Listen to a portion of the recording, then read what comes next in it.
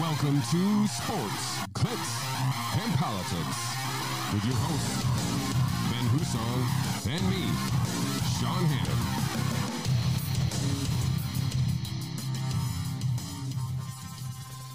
Hannon. Welcome to episode 141 of Sports, Clicks, and Politics. I am Sean Hannon, joined as always by the handsome and charming Mr. Ben Husong. Mr. Husong. Yes. How you doing? I'm great. Remember those Bud Light commercials, or what they were? How you doing? Was that Bud commercials? Well, I think that was like a play off of Friends with Joey Tribbiani's How You Doing? And then it went into the whole Bud Light thing. It was like, hey, how you doing? How you doing? And it was like the one guy was the country bumpkin, like, well, I'm fine. Thanks for asking. So how you doing? I'm better than Bud Light. Yes, I think so.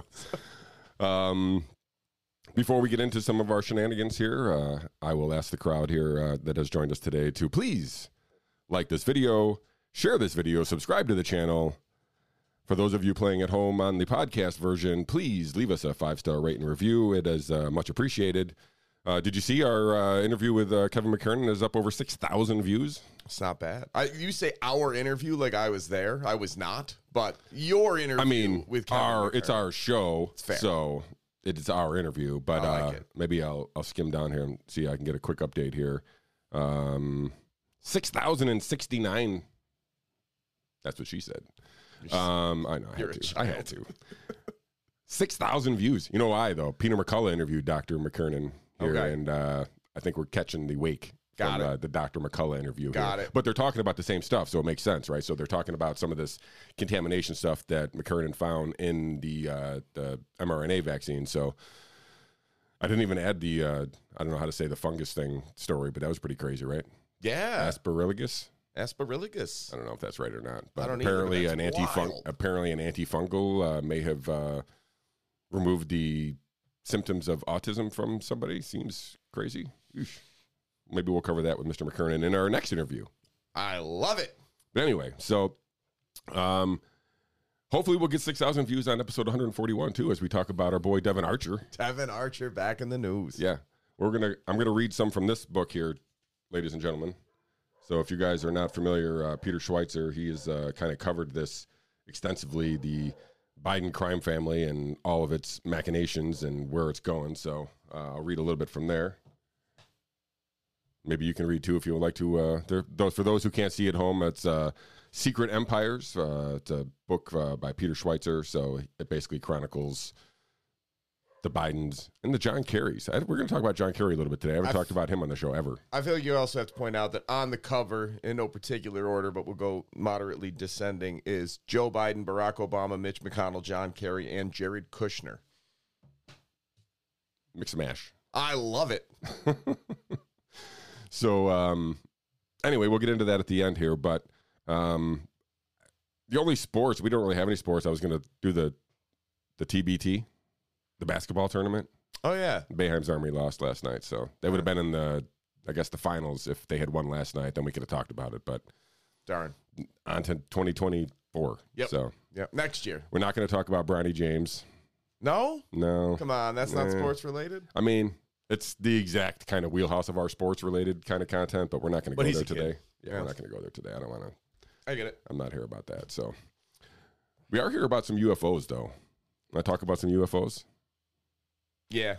I guess. I mean, I feel obligated. We talked about this last time we talked about UFOs, how it was like the fourth story on our board. At least today it's first. I'm not even sure if I think that might be last. But I think it's just to get it out of the way. Yeah, it's just it's a story unto itself. And so for those of you who don't know, there was 3 government official very credible witnesses. Sure. Credible being they have a long litany of their CVs carry a lot of weight, I guess, if you will, in that world. Yeah. Testified in front of Congress, and I don't know, still 50-50 whether or not he believes it. I mean, I'm on 50-50. Have you seen the meme where it's like, basically they flipped where the conspiracy theories are now like, no, there's no aliens, you crazy people. It's completely flipped on its head. The world's nuts right now. But I we could break down the testimony, and I don't know what are we going to talk about cover-ups and technology and what like that? We're not, right? But so really, it boils down to me whether or not it's actually, do you think this is a real disclosure, or do you think this is some contrived disclosure that is basically distracting us from something much bigger and much larger that is going to keep us occupied for a decade? All right, so I think regardless of the veracity of the claims, it's option B. I'm not telling you it's not, but it's 100% meant to be a distraction. Yeah, I mean, listen, it would serve as a distraction. I'm guessing if, E.T. showed up here and he's like, hey, here I am. Yeah, show me an alien already. Like, either picks or get out. That's where I'm at. But let's put this conversation in the idea that they always say the military is like 50 years ahead of us, right? So, like, if in fact, and the 50s is probably generous, it's probably very generous. It's probably more than that, and probably never caught up on some things. So, we're never going to catch up like this. Probably this is what probably most people thought was, they're never going to catch up on the fact that aliens are running the world, kind of thing. Like all these shift shapers, they call them. Is that what the kids call them? Shapeshifters. Sorry, I got that backwards. You did. I'm an amateur. It's all good. I'm an amateur conspiracy theorist. But anyway, so the idea that there is life in the universe is not new. I don't think it's even controversial to most people. I mean, I've seen even religious people in the recent months talk about, hey, even the Bible talks about, extraterrestrial or extra exceptional beings of some sort, whatever. So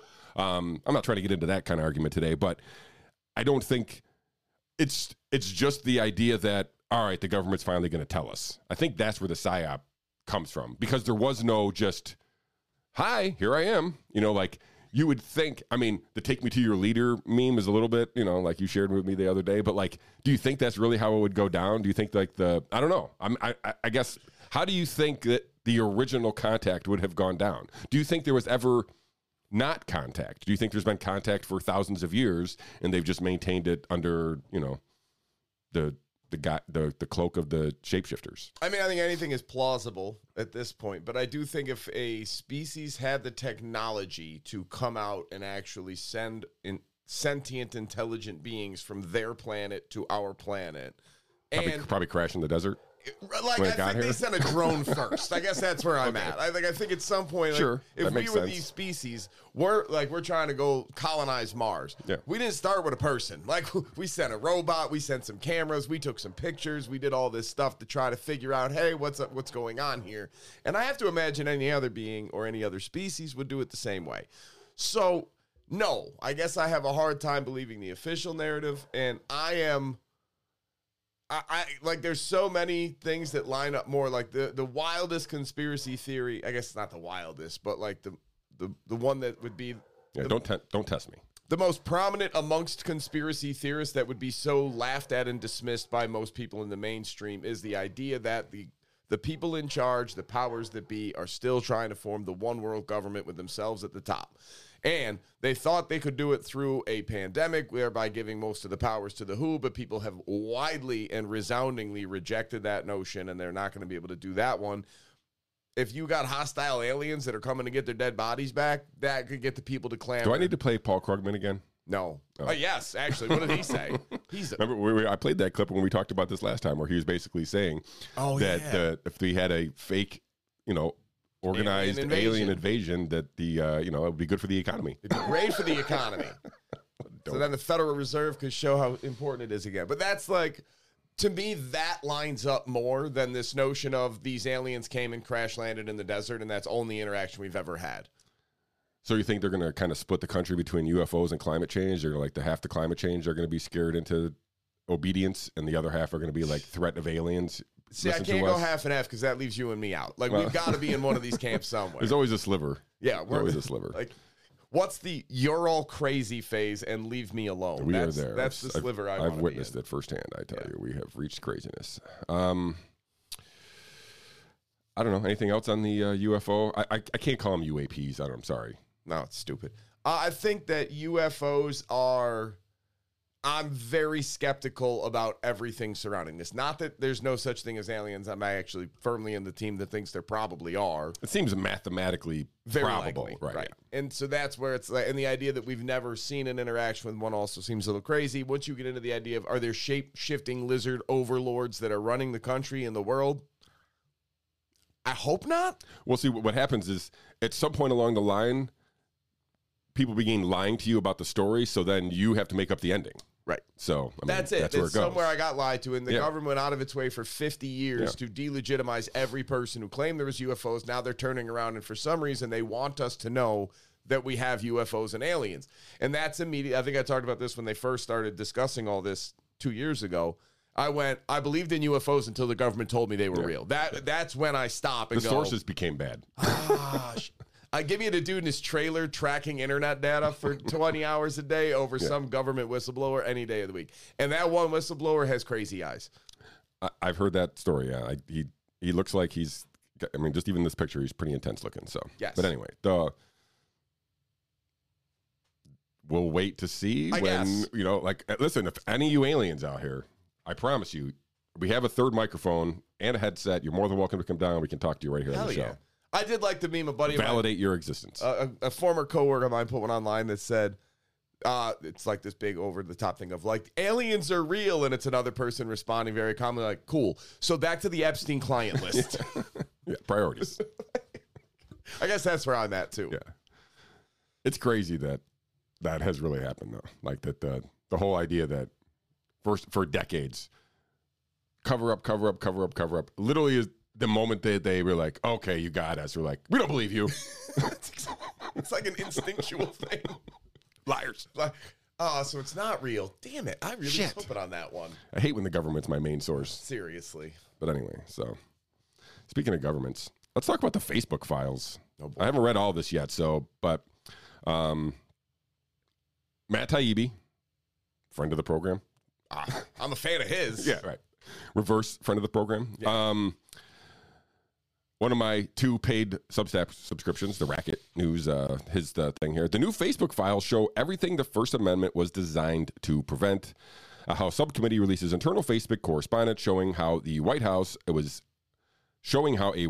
that was itself spreading disinformation tried to ban criticism. So this is kind of like the backbone of the Missouri v. Biden trial that's going on right now, where basically they're suing the White House and the Biden administration for First Amendment violations of saying, hey, you literally violated the first rule that you're not allowed to do, you broke. So, and this has moved through the courts. It has now merged with a couple different other trials, including one with RFK, I think.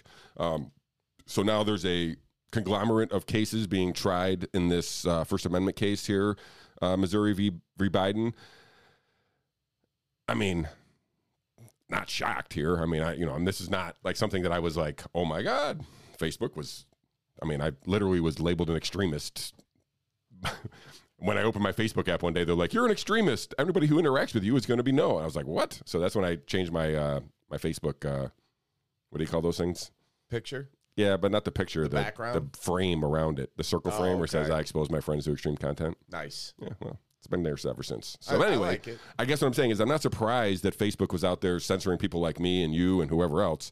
But now we have actual literal documentation of that. Yeah, I noticed it in my own, and but the reason I was skeptical about it was same thing when like YouTube kicked us off of like, why us? Why me? Like I have no following. I am such small potatoes that I can't imagine any company caring what I put out there. Like I'm like the old man yelling at the wind or yelling at the clouds. Like I would put stuff up. I would put up studies. I would do all that. And I would get something in the ballpark of 30 to 50 reactions. All right. That's not a lot. And then all of a sudden when they started like right around this time frame, it went down to like 8. And I was like, that's a big drop. Maybe people just don't like it anymore. No problem. And then I just kept noticing that it didn't matter what it was, how topical, how prescient, how important. It was gone. I had no reach. And I kind of laughed like, all right, I don't want to say, I think I'm getting shadow banned because it makes me sound way more important than I am.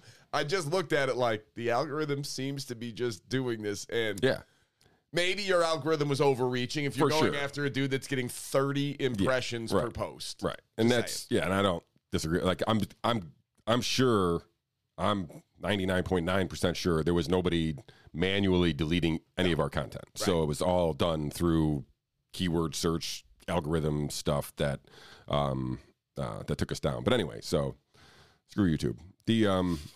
And so this is the one thing I thought was funny. So this meme was actually part of the correspondence where they targeted this meme, the White House did, for takedown. So can you see it on the screen here? Yeah.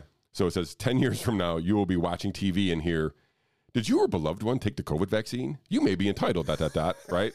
And so they targeted this meme and made it and took it down wherever they could find it. So come on. I mean, like, this is kind of piggyback. It seems Zuckerberg was on to the fact that this was all going to come out at some, like when he was on Rogan, like he was clearly laying the groundwork and being like, hey, when this all comes out, like they told us to do it. Like we were just following orders, which, is a great thing to do here. But I don't know. Anything on the Facebook files here you want to add?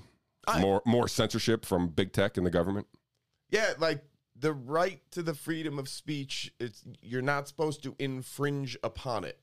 I don't know what could be more blatant infringement upon the right to freedom of speech, expression, and debate than the executive office of the United States government reaching out to dissuade private companies from posting anything, to limit the reach of said comments, and to call into question the veracity of everything that's said with official executive agency shtick and rhetoric. I know that's not the right word, but like this is the very definition of infringing upon somebody's First Amendment right by the federal government. Like I get it. All the whole argument that was happening back in the day was like, Facebook's a private company. They can do whatever they want, blah, blah, blah, whatever, right? Okay, I get it, but not when they're being told to by the White House. That it takes that whole argument is now wiped off the map and they start over. Right, because again, it doesn't say in the Constitution or the Bill of Rights that the government is barred from only preventing and stopping good information and intelligent speech. That is not what is written.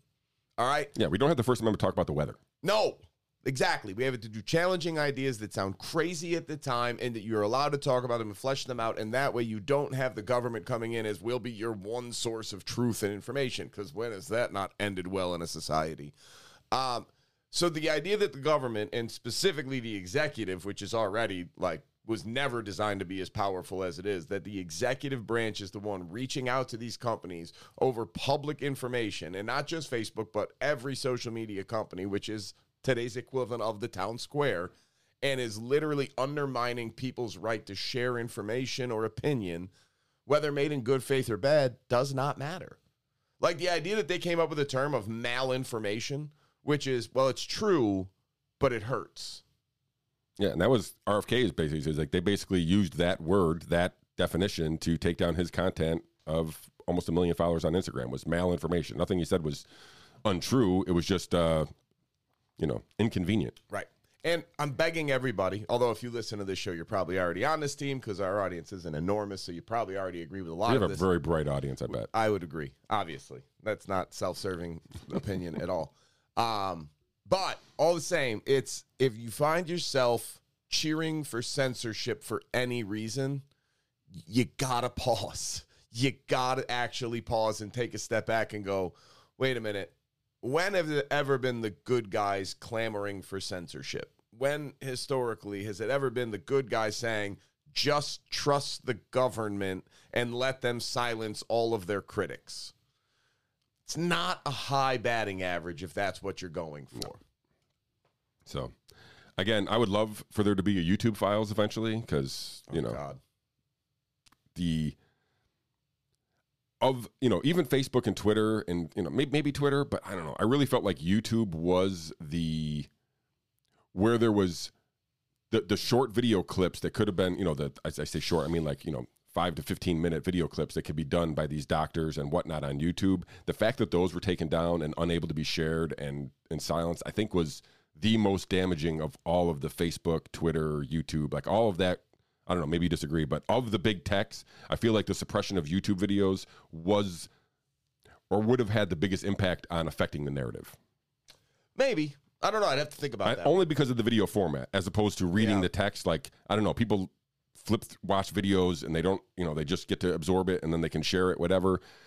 People have to read a post and read a text and read a tweet or whatever. So there's just a level of commitment that the engagement has to require. I don't know. I feel like of all of the big tech stuff, the censorship taken by YouTube was the most damaging to the First Amendment. It was either that or it might have even been Facebook, because the idea of more people use Facebook for just to share something as simple as YouTube is the biggest search engine, is the second biggest search engine. Google is the biggest. YouTube is the second biggest search engine. I don't know, man. I could go either way. I feel like it's, I don't know. And I said I'm leaning more because of the format, because of this video versus text. But anyway, let's bring it on. YouTube files, whoever you got.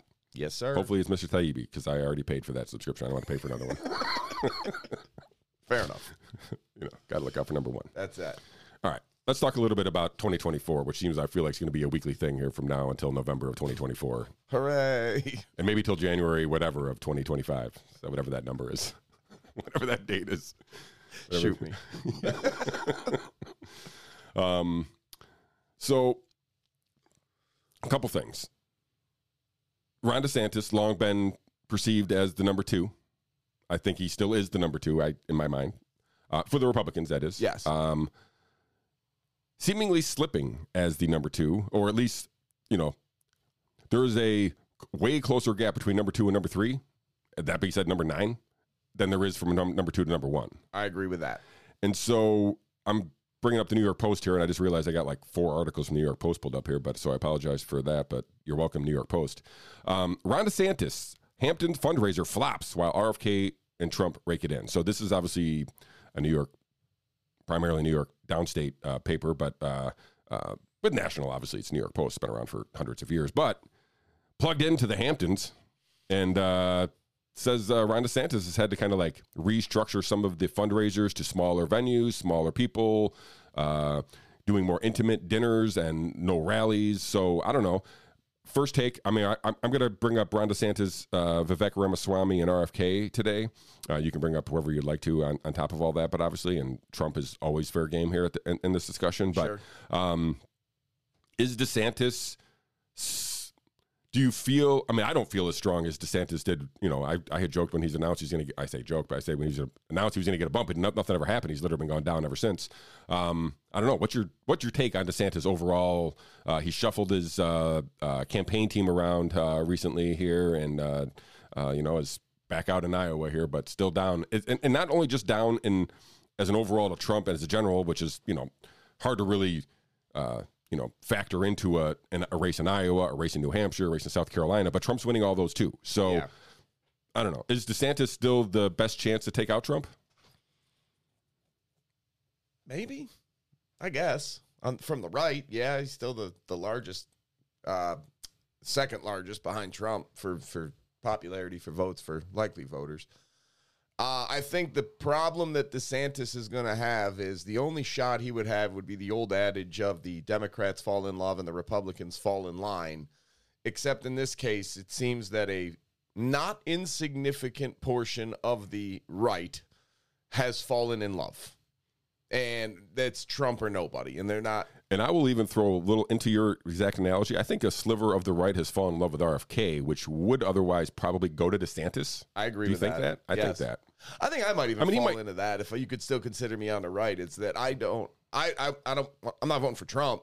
And I wasn't excited about DeSantis and RFK. Like, if you made me pick right now, it would be RFK. Yeah, me too. I've said, people have asked me, and I was like, I could leave right now the voting booth with a clean conscience voting for RFK. Same. Something could change between now and, like I said, people try to, all things can change. They try to call him a Nazi. Sure. Well, I've been there, so. That's right. I forgot. I'm sorry. Don't bring that up. I'm getting shell-shocked. Because he said 14 days ago, I asked, normally it takes 14 days. 88 days ago, I asked for Secret Service protection, and 14 refers to the 14 words of some white nationalist thing, and 88 is a well-known symbol for HH or Heil Hitler. You're way down. He was sending a message. You're way down. It was one tweet that my buddy sent me, and I died laughing. Like, this is the best thing I've ever seen. Like, this is how badly you're reaching, and I loved it. But no, back to your question. I still think DeSantis is, but I think DeSantis, he's missing what made Trump such an appeal to the people within the present day, like the populist movement of the Republican Party. DeSantis was great as governor of putting the rights of the individual over Death Santis and dealing with that. For those of us like me and Mr. Husong here who grew up in New York during COVID, I wish we had Death Santis here Same. in New York, but go ahead. Sorry to interrupt. No, you're fine. But he did a good job. The problem is once you get to a national level, he's missing what it was that brought Trump to power. He doesn't have it, and he is missing it. He's just the anti-woke no matter what and all of this other stuff, but it's still not understanding the crux of he still wants to be a part of the boys club. He still wants to be a part of the political elite. This seems like counterintuitive, I think, but do you think DeSantis is hurt from the right? I mean, listen, he's clearly pivoted to the right, and I'm going to specifically touch on the abortion issue because clearly that's where he, at least early on in the campaign, tried to make a complete difference with Trump. Do you think that issue matters in the GOP primary? In a sense that, like, I'm guessing there are a bunch of pro-lifers who are voting for Trump just for other reasons.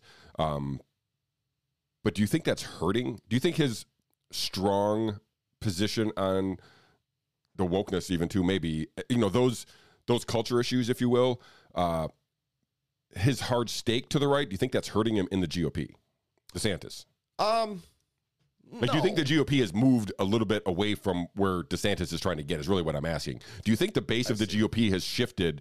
And I don't want to say left because that's not what I mean. I feel like the what we describe as the right has gotten way smaller, for the world. In that I think Trump still attracts more of the non-right than DeSantis does. But I don't know. It seems like he hasn't been able to gain traction from the right leaning. And he's he's to the right of Trump on all those things. I think Trump... Or do you think Trump just transcends that? I think Trump, in a certain extent, transcends that because he's like the counterculture candidate. He is this system is corrupt, and I'm aware of it, you're aware of it. Let me go in there, and now I really know how to blow it up. Let's blow it up. So there's a lot of push. I wish you would say that. I know. Now, the flip side, though, is I think DeSantis is... at his core, a country club Republican. I think that's who he is. I think he is he was a naval officer. He's like an old school politician in the present day, whereas if his candidacy was in 2008, I would have loved him as a candidate. I think he would have done well. Not like loved his positions. I mean, I would have loved his odds. I would have bet on him. But he's not keeping up with the changes to the demographics, to the changes of the voting bloc as they come. Like, I don't know that he can, realistically. I don't know that he has it in him. And I do think it'll cycle down a little bit, and he might have another chance in the future. But right now we're living through this unprecedented political time where somebody like Donald Trump can remain this relevant and get indicted and can, I guess, not only remain so relevant to his base and to the other people, but to the other side could be so troubled by him that they just keep throwing everything at him. Yeah, and listen, the right has tried for 8 years to primary him, and he's number one. It's untouchable. You know what I mean? Like, that's why easy for me to say now in hindsight. Like, I just don't think DeSantis ever should have ran. Like, I didn't think he should have when he did it. I didn't think it was the right time. Like, one way or another, this is going. He could have just sat back, and then even if Trump would have lost, he could have just been like, okay, see, you tried it twice here. I'm going to try it a little different way, and not thrown Trump under the bus, right? And then had all Trump support. I mean, or Trump supporters. It would have made the most sense in the world for him to just come on, and that would have been Trump's answer to you gave in to Fauci, you gave in to all these people. He could have brought in DeSantis. And especially if it turns out, and for, I don't know what the machinations would have to be for Trump to not be eligible to run for president. If all of a sudden Trump was kicked off the ballot and DeSantis, okay, I'm coming in now to save the day, he would have been like a home run president. He would have been the president. Yep. I don't know. Seems weird. No, but I think he got some bad advice from the people that you talk about, the country club Republicans. Yeah, the country club Republicans who think that Trump is beneath them, and that not only that, but the voters are beneath them, and the voters should just shut up and take whatever candidate they give them because they know best. They're missing what is happening in real time. That's what I think. All right. So if it's not DeSantis, right now, Vivek Ramaswamy has kind of wrestled the third position away from the rest of the field and is taking aim at DeSantis, if you will, tied in one poll. I can't remember which poll it was now off the top of my head, but 12% each in that poll. He was 10% in another poll where DeSantis was 16%. He's got the gift, man. That dude, I don't know if you watch the Breaking Points interview. No. I sent it to you, but the dude is like you know, it's easy to be, all these candidates are, you know, note free, if you will. Sure. The dude is like a Rolodex of information. He can go to wherever you want to go to in the conversation and start from there and sound intelligent about it all. So he's young. He's a millennial. It seems as though, and I had mentioned this a couple times on the show, that I think that there was a way for DeSantis, Trump, and Ramaswamy to kind of carve out a niche or a segment of the voting populace enough to be the final three. I don't think anybody else below Ramaswamy in this race has the ability to have anything unless Trump is removed from the discussion. Yeah. I don't know. Do you have any? Have you listened to any of Ramaswamy's takes? I don't know. What's your take on he's got, listen, we talked about, he's got stuff in the skeletons. Sure. I don't know if skeletons is the right word, but he's got some stuff you can point to and be like, well, what's this about? Right. Sure. Right. He was the Kaplan Strategies was the poll that had DeSantis and Ramaswamy tied at 12%. I think that for Ramaswamy, it's the same thing that I would ask of Trump of, if you want my consideration, which admittedly you're probably not getting, you have to own the mistakes. Like, you have to acknowledge now. I need you to say flat out, like, look, I got sucked into it, looking at it now objectively as I can. No, we should never have been putting masks on. Social distancing was a terrible idea, and the vaccine was absolutely rushed. It shouldn't have been. There was no, and even if we developed the vaccine, we should have just administered it to the people that were 65 and over and the people that had significant health problems, and everybody else we should have waited. That was an incalculable mistake that we never should have made. But they won't do it because they have too many egos. Yeah, I mean, he seems like he has no reason not to do that. Right. You're not going to be the darling of the other side by staying with that. Like, you're not gaining any. And I guess that's the point of Trump at least knows that his crowd doesn't want to hear him talk about the vaccine anymore. Like, and he doesn't bring it up any longer because even though he wants that to be his accomplishment, he knows it'll kill him because nobody wants to hear it. Trump bringing out Lindsey Graham to get booed off the stage after 6 minutes of booing without letting the guy talk. Like, I don't think you're going to see Lindsey Graham out there again, because Trump will make adjustments on the fly. Yeah, like I said, it's okay. All right, there that is. Some extracurricular activities. Yeah, it sounded loud. So let's switch one more thing for 2024 and move off of the Republicans and move to the Democrat side. Yeah. And I didn't really want to pull up the poll here, but Harvard-Harris has been doing a favorability poll. Number one on that list, Mr. Robert F. Kennedy Jr., for the second time since they've been running it anyway. He's number one in favorability over all the candidates in 2024, Republicans and Democrats. That's wild to me. Yeah. That's wild. Number one. Don't get me wrong, he's my guy, but like the idea of like this anti-vaxxer,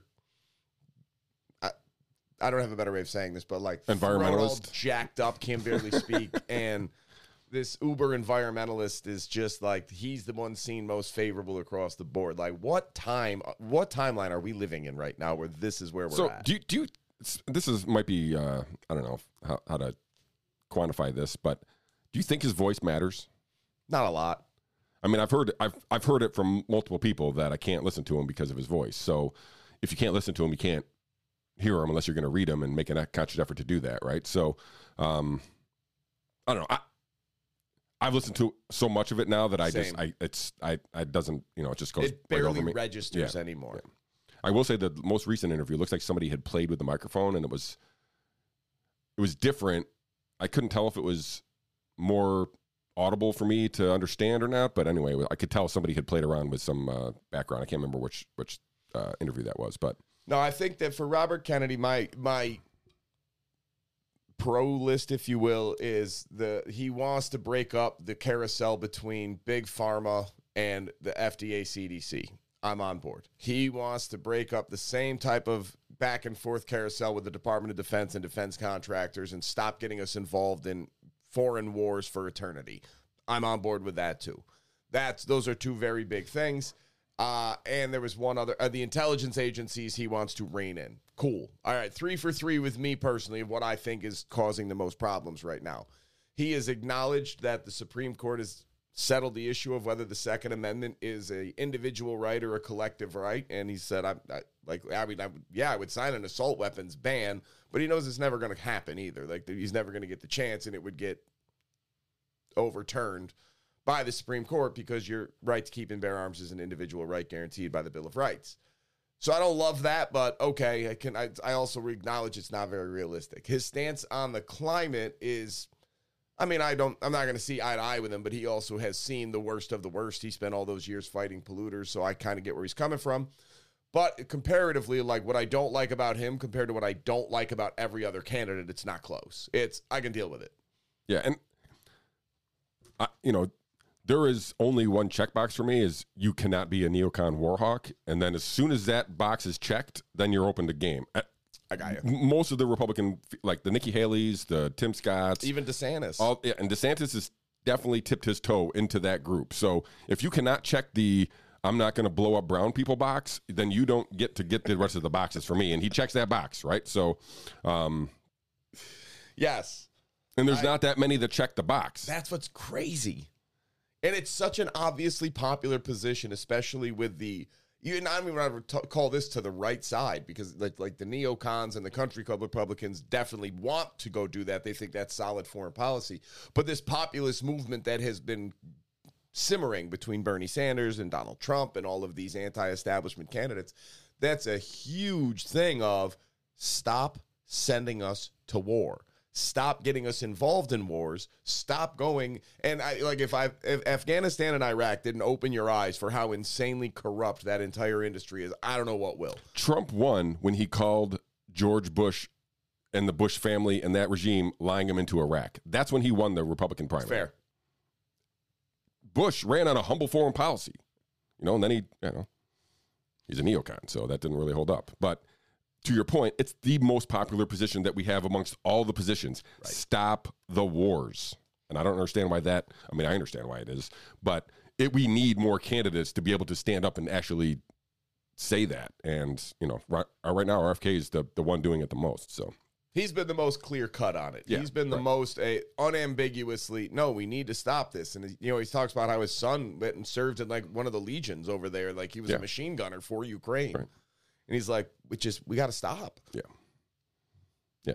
So I'm on board. Support the troops. Bring them home. Support the troops. Bring them home. And I genuinely like the idea that he is seen as the most favorable when there's a Biden up there, that DeSantis is up there. All of the mainstream typical candidates are there, and the people are rejecting them, and I like that. Yeah, optimism. Yeah, it's not going to happen overnight, but it's at least a step in the right direction for where we need to get to, or where I hope we get to. All right, let's do this. Oh boy, we're going to move into the Hunter Biden crime family, Devon Archer portion of the show here. So before we get into that, please remind everybody to please like the show, share the show, subscribe to the channel. Give us some comments. Let us know what you think about you think UFOs are a psyop or a real disclosure? Or both. Yeah, could be a mixed mash of both, right? Could be.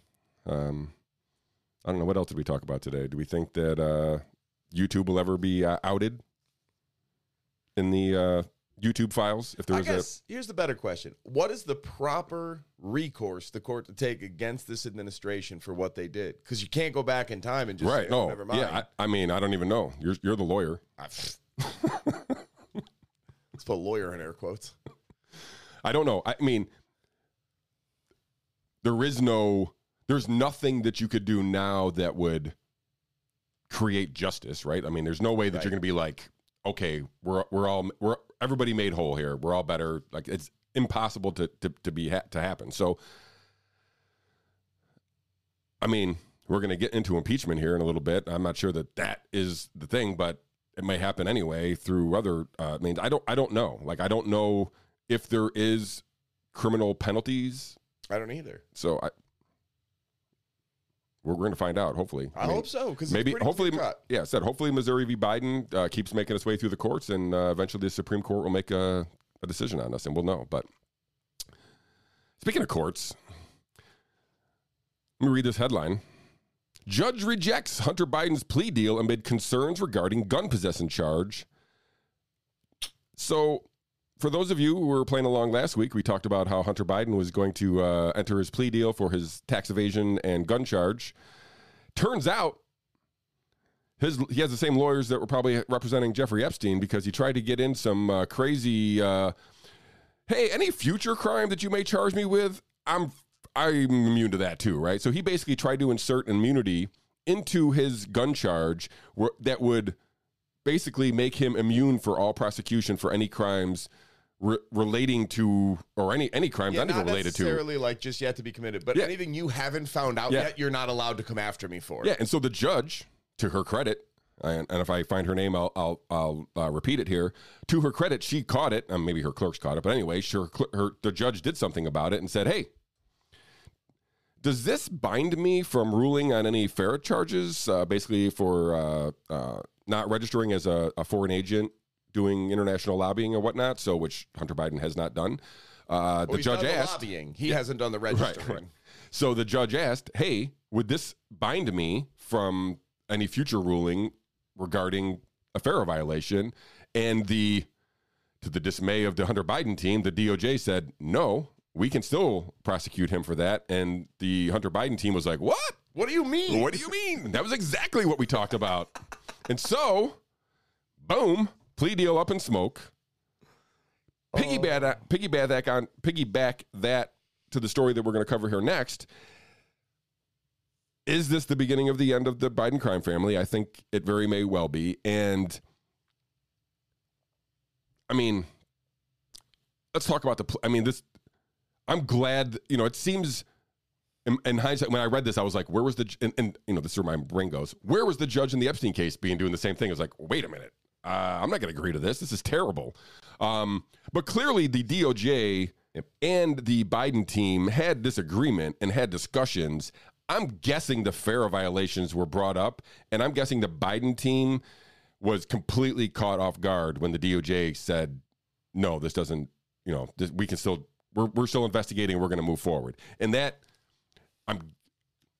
maybe they discussed that. Hey, if the judge calls us out, we're not falling on a sword for you. So just know that, if she doesn't say anything, this will sneak through and we'll be good. But if not, we're not coming to bat for you. I don't know. What was your take when you heard that the plea deal was struck down by this judge? I don't think that it was that explicit of an agreement. I think that they had reached an understanding because they didn't put it together. They tried to sneak this past the judge so that the judge wouldn't catch it. So they didn't just put that into the plea deal itself. They put that in a separate documentation used in support of. And God bless whatever law clerk happened to catch this little mistake. But the idea that you would even try Not a mistake, that you would try. That's a feature. Right. The idea. Well done. It's the idea that you would even try this. Is like, let's just assume we have a functioning, legitimate Department of Justice, that actually wants to prevent crimes and catch people, particularly those in positions of great power or close to. Assume they actually wanted to go after and get this guy. What possible justification? You have him dead to rights. You have gun possession, no question. You have tax evasion with all the corresponding complications and you have him caught. So he wants to plead. No problem. Plea deals are very similar. Like, the extent of the plea deal should have been, you won't go to prison. But that's it. You're on probation. You won't go to prison. Tell us more stuff, and we'll give you a break. Right. You got to give us something else because we have you. You're done. We own you. This is done. It's so cut and dry, it's not even funny. You make Wesley Snipes look like a complicated case in comparison. Think of all the people who are in jail on these same gun charges. Right. And crazy so you just go after them and say, all right, what do you want to do? And they come back with, all right, here's what we're going to do. We'll plead guilty to these minor tax evasion charges, ignoring all the complicated steps and concocted schemes that we used. And we're just going to act as if this is similar to he accidentally forgot to pay taxes. And you're like, okay. And the gun stuff, we'll plead guilty to it, but it's like a no contest. You're not going to go to prison. Yeah, and he can own a gun in the future. And that's where the diversion thing was tied to, is the gun charge, not the tax charges. So all this future immunity was tied to the gun charge, which is just such in your face scumbaggery. Right. Yeah. So slimy. And then the lawyer goes, all right, look, also, let's just be clear. As long as we're going to plead guilty, anything that he's done up to this point is just, this is for all of it. You can't prosecute him for any of it. And anything that you haven't discovered yet that in any shape, way, or form relates back to this is also precluded. Good? And you go, yeah, Yeah, it's smart. It's good. That seems fair. I would give that to the average person on the street. So I'm sure that'll reform your behavior. Right. And no, like, or it is a, look, we don't want to do this, but we got to do something to the public for save face. So let's just do this. How bad is the rest of this stuff and how obvious is it? And the defense attorney goes, I mean, it's Hunter Biden.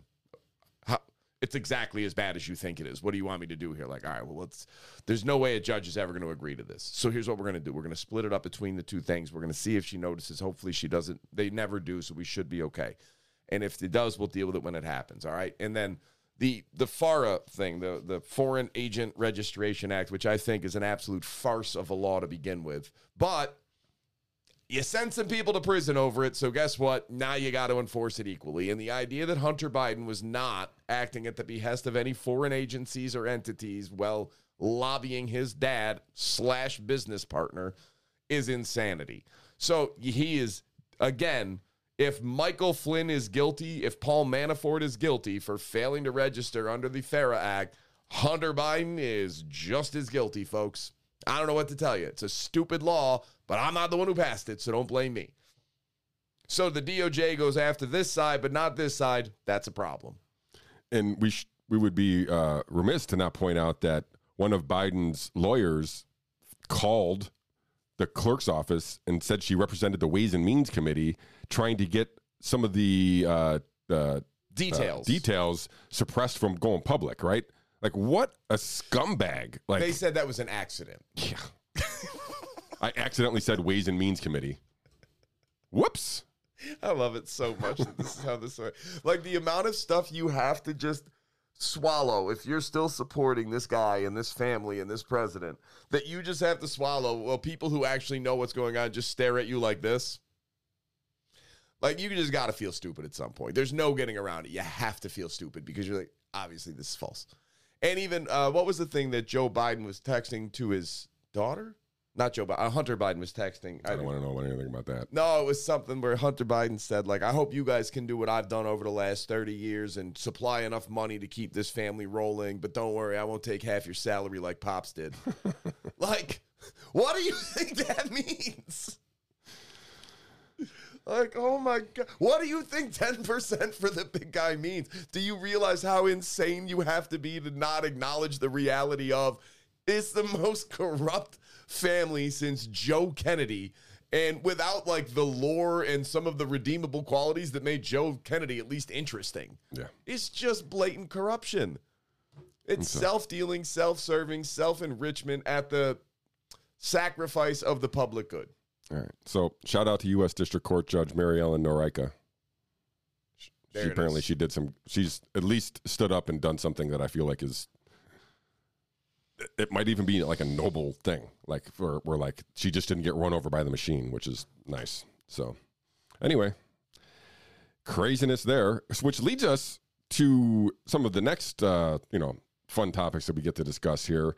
One that I don't think we've ever discussed on here, because we weren't on the air in 2004. Mm-hmm. John Kerry. Oh, boy. So, John Kerry, Secretary of State? Former? Blinken's Secretary of State now. Yeah, former Secretary of State. He's the special climate envoy for the United States now. That's what we need. Him flying all over the plane, flying all over the earth in his private plane, telling us to eat bugs. Hey, he does not have a private plane, and he has never owned personally a private plane. Okay. And he testified as such under oath.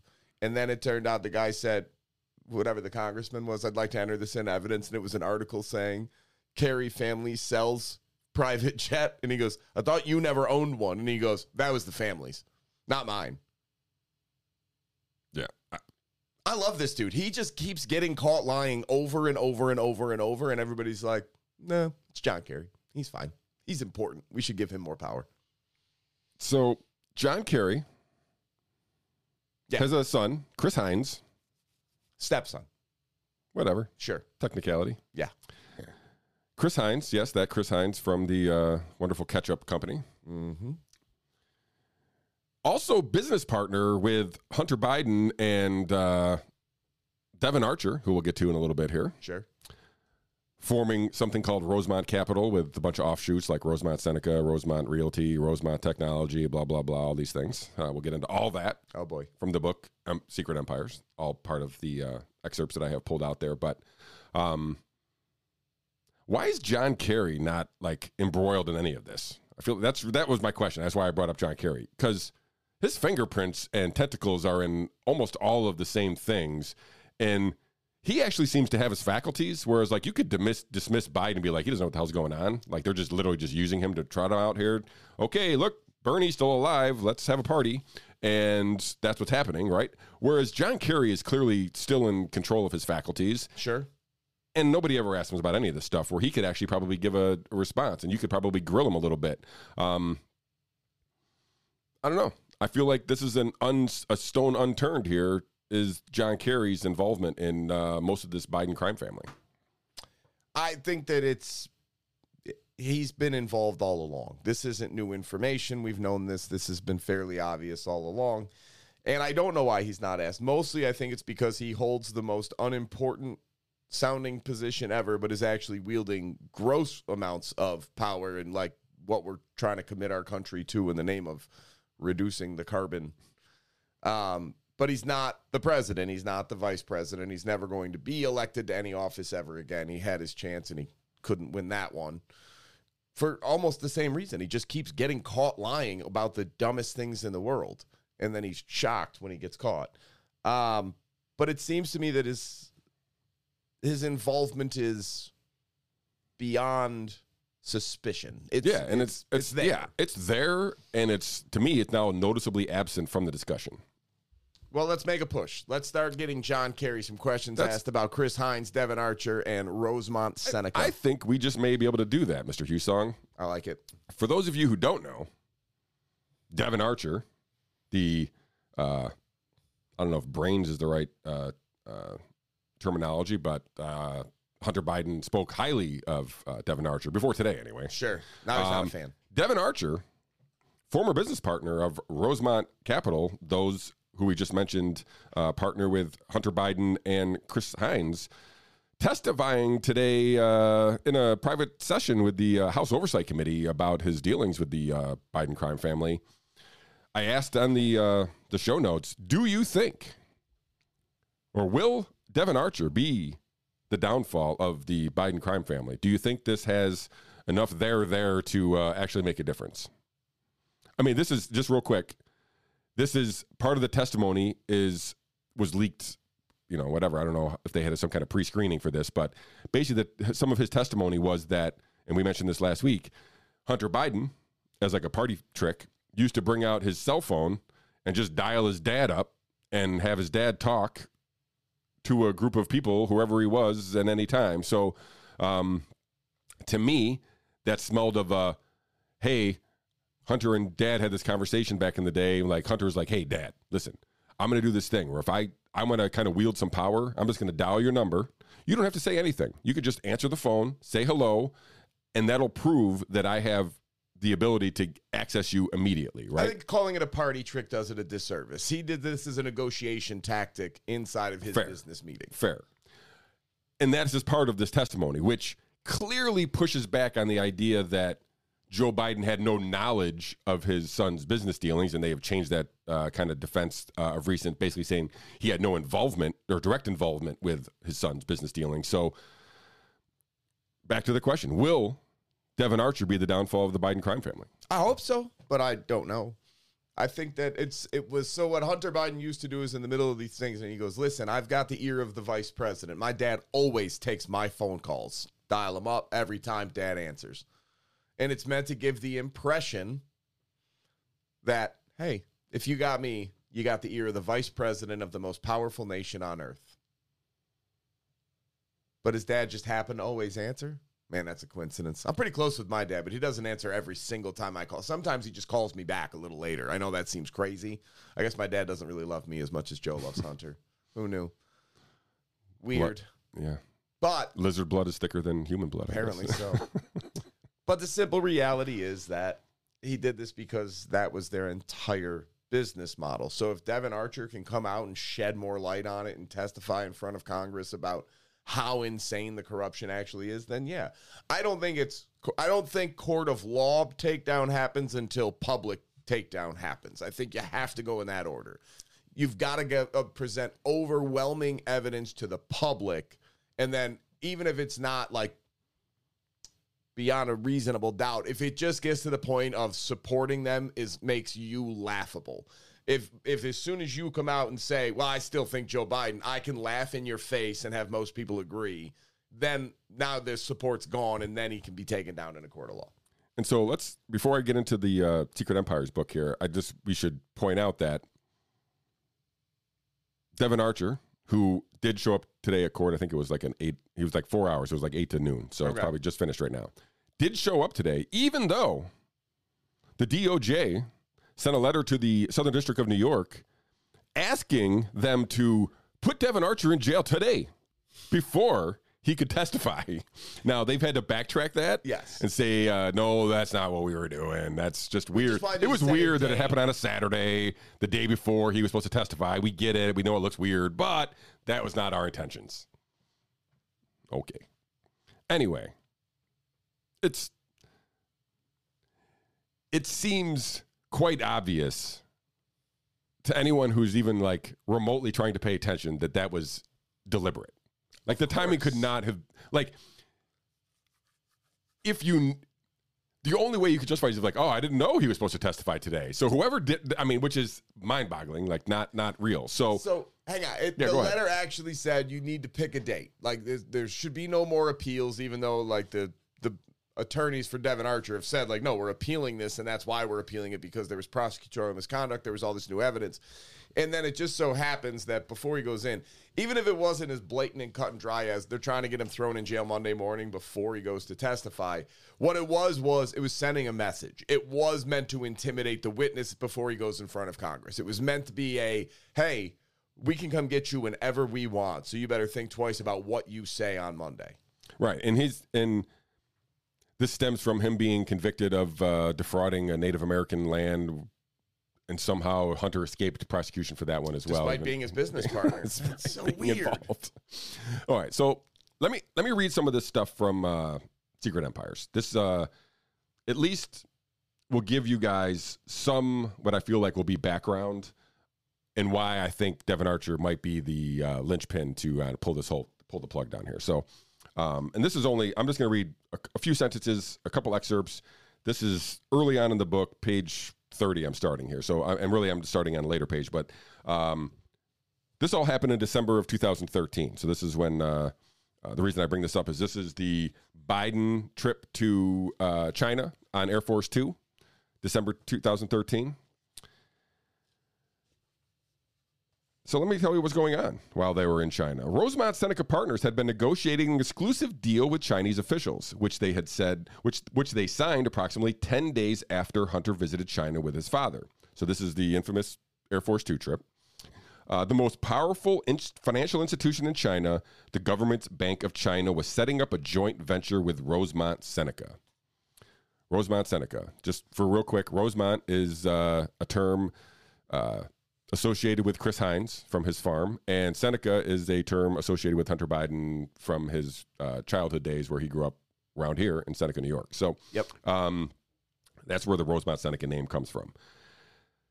So 10 days after Hunter Biden left China with his father, Rosemont Seneca and the Bank of China created an investment fund called Bohai Harvest RST, a name that reflected, you don't need to know the background of the name, but the name basically just goes back to citing these people. It's like, in short, the Chinese government was literally funding a business that is co-owned along with the sons of two of America's most powerful decision makers, as we pointed out, Chris Hines and Hunter Biden. The deal was remarkable. Rosemont Seneca was getting something for the first time that no other Western firm had in China, a private equity cross-border investment fund formed in the Chinese government Shanghai Free Trade Zone. The Shanghai Free Trade Zone had been established only months earlier by the Chinese government, State Council, and personally championed by the Prime Minister.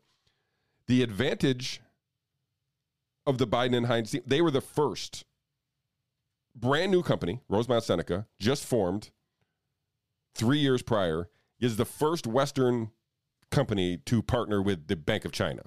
I'm sorry, I'm skipping forward in there. If you were trying to read around, I can tell you where you was at. So the advantages that the Biden and Heinz firm got were enormous. Along with the Chinese government capital to invest, by operating from Shanghai Free Trade Zone, they could take Chinese government funds and invest there, or take them out of the country and invest them in the United States or elsewhere. No one else had such agreement in China. Rosemont Seneca was essentially the first in line. One more thing. The following year, in July of 2014, so this is kind of just showing a pattern here,